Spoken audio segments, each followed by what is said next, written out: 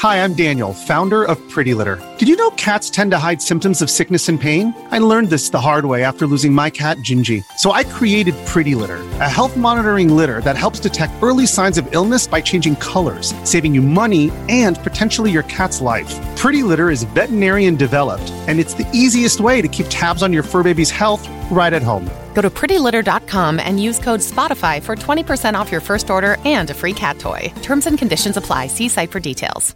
Another day is here, and you're ready for it. What to wear? Check. Breakfast, lunch, and dinner? Check. Planning for what's next and how to save for it? That's where Bank of America can help. For your financial to-dos, Bank of America has experts ready to help get you closer to your goals. Get started at one of our local financial centers or 24/7 in our mobile banking app. Find a location near you at bankofamerica.com/talktous. What would you like the power to do? Mobile banking requires downloading the app and is only available for select devices. Message and data rates may apply. Bank of America N.A., member FDIC. This is Optimal Parenting Daily, episode 202, Why I Don't Play with My Children, by Rachel Jones of NourishingMinimalism.com. Hello, everybody. My name is Greg Audino. I am your host and narrator here on OPD. We have a whole catalog of articles and books that we read from that can help you with your parenting goals. And today's latest one will come from Rachel Jones, who is not afraid to admit that she doesn't care to play with her children. Now, that might sound jarring, but let's keep an open mind as we hear the rest of her thoughts and alternative approaches as we optimize your life. Why I Don't Play with My Children, by Rachel Jones of NourishingMinimalism.com. Are you a partner who doesn't enjoy playing with children? At least not in the imaginative, pretending sort of way? I certainly am. And many parents feel the same way and live with guilt about it. There's no need to feel ashamed. It's the way we are, and that is just fine. We pretended when we were children, and now we've grown up, and it's our children's turn to play pretend. Some people will think less of me for it, but I can't do it. The times I've tried, I have hated every minute of it. If I were to force myself, I would not be a nice person to play with, and I would certainly not be a nicer parent for it. No, avoiding playing with my children means the time we do spend together is enjoyed by all. Children are so smart. The last thing I want is for my child to feel that I dislike them in any way. I know if I were to force myself to engage in pretend play, they would pick up on my negative feelings about it. I don't want to risk them thinking that it is in any way directed towards them. So, how do you spend time with children if you hate playing? Make it a point to be with your children and do activities with them that you both enjoy. Just because you don't like to participate in pretend play doesn't mean you avoid spending time with your children.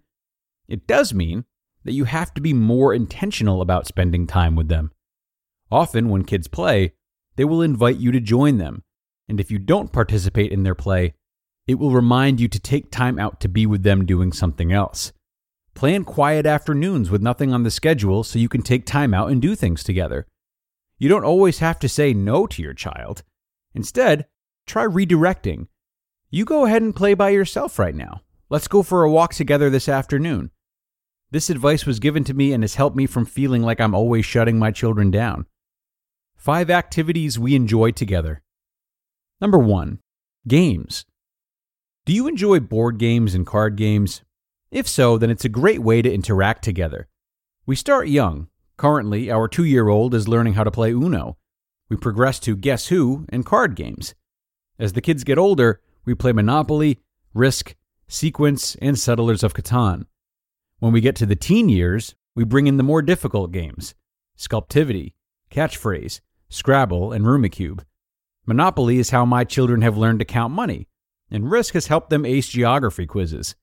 Through games, they have learned how to strategize, barter, and persuade. And after they have learned how to play, we all enjoy playing together. Number 2, puzzles. Puzzles are nice, calm activities. Lay it out at the table, sort the pieces, build the edges, and then work on sections until it's complete. Working on puzzles is a beautiful way to tie together generations. The great-grandparents in my children's lives are no longer with us, but when they were, they often had a puzzle laid out on the table, and when we visited, we would work on it together.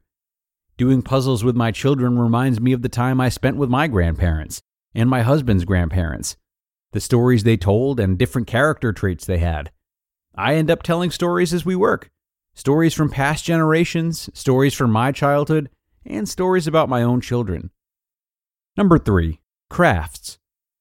Many adults enjoy crafts, and the kids are happy to jump in. Browse Pinterest for easy paper crafts and keep the supplies fairly minimal.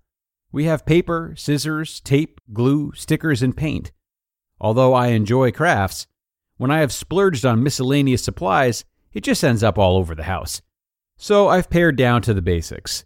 We've done paper trees, snowflakes, lanterns, chains, buntings, and various pictures to hang in our hinged frames.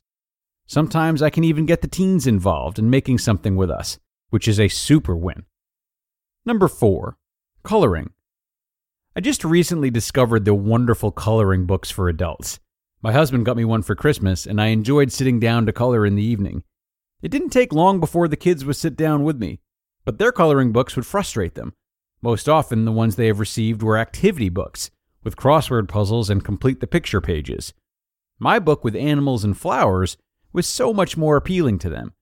I searched Amazon, and the detail in the animal coloring books was so great, I had been hoping for one that would encourage them to use their imagination, but not frustrate them with tiny, intricate patterns. Coming up short, I decided to make my own. I have enjoyed doodling and painting cute little creatures for many years, so I compiled my little animal friends into a coloring book, Simple Animals. The kids have been thrilled. They routinely sit down with me and color on pages. Keeping the pages simple, minimal, the kids' creativity has exploded, and it has been such a pleasure to watch. Sitting down to color with the kids has been so rewarding. I've been able to teach them shading techniques and encourage them to create their own patterns and designs. Number 5, outdoor activities. Does your family enjoy spending time in the outdoors? Then get out there and share with your children the wonder of nature. Not far from us are several large wilderness parks with walking and biking trails and fishing access. We've gone for drives in the country and had picnics in different places. We've been camping and fishing, hiking and wading. The fresh mountain spring water here is a little too cold to actually be fully immersed in. We normally walk to the water, throw rocks, work on our stone skipping techniques, admire rocks and driftwood, and then walk back to the parking lot. Closer to our house, we walk to the park, go for bike rides, or have picnics in our yard. These are all things I do with my children instead of playing, but it's not exhaustive by any means. We spend a lot of time together, and I am often reading with my children. We cook together and we clean together.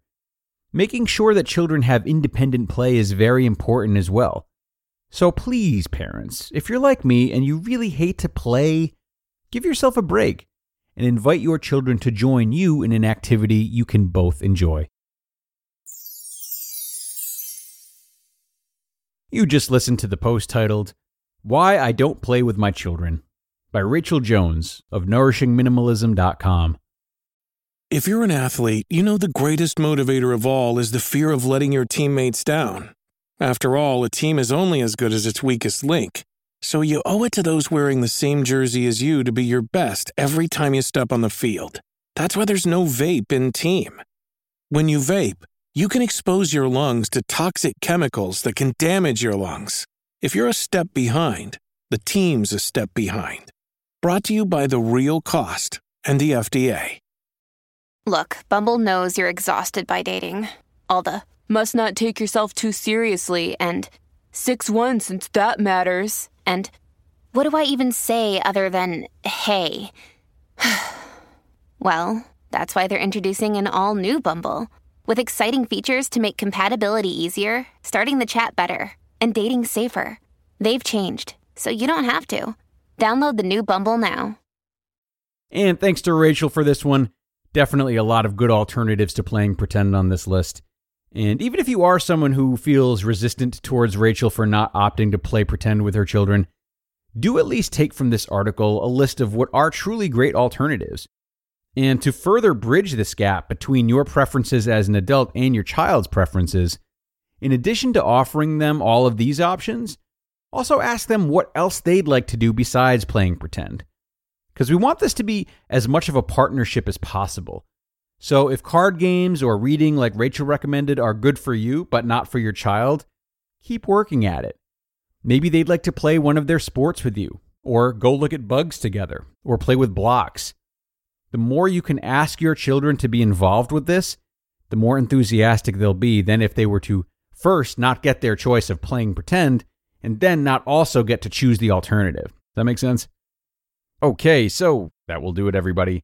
One more in the books, and there's more where that came from tomorrow, as I will be back with another parenting post for you as usual. So I hope to see you there, where your optimal life awaits.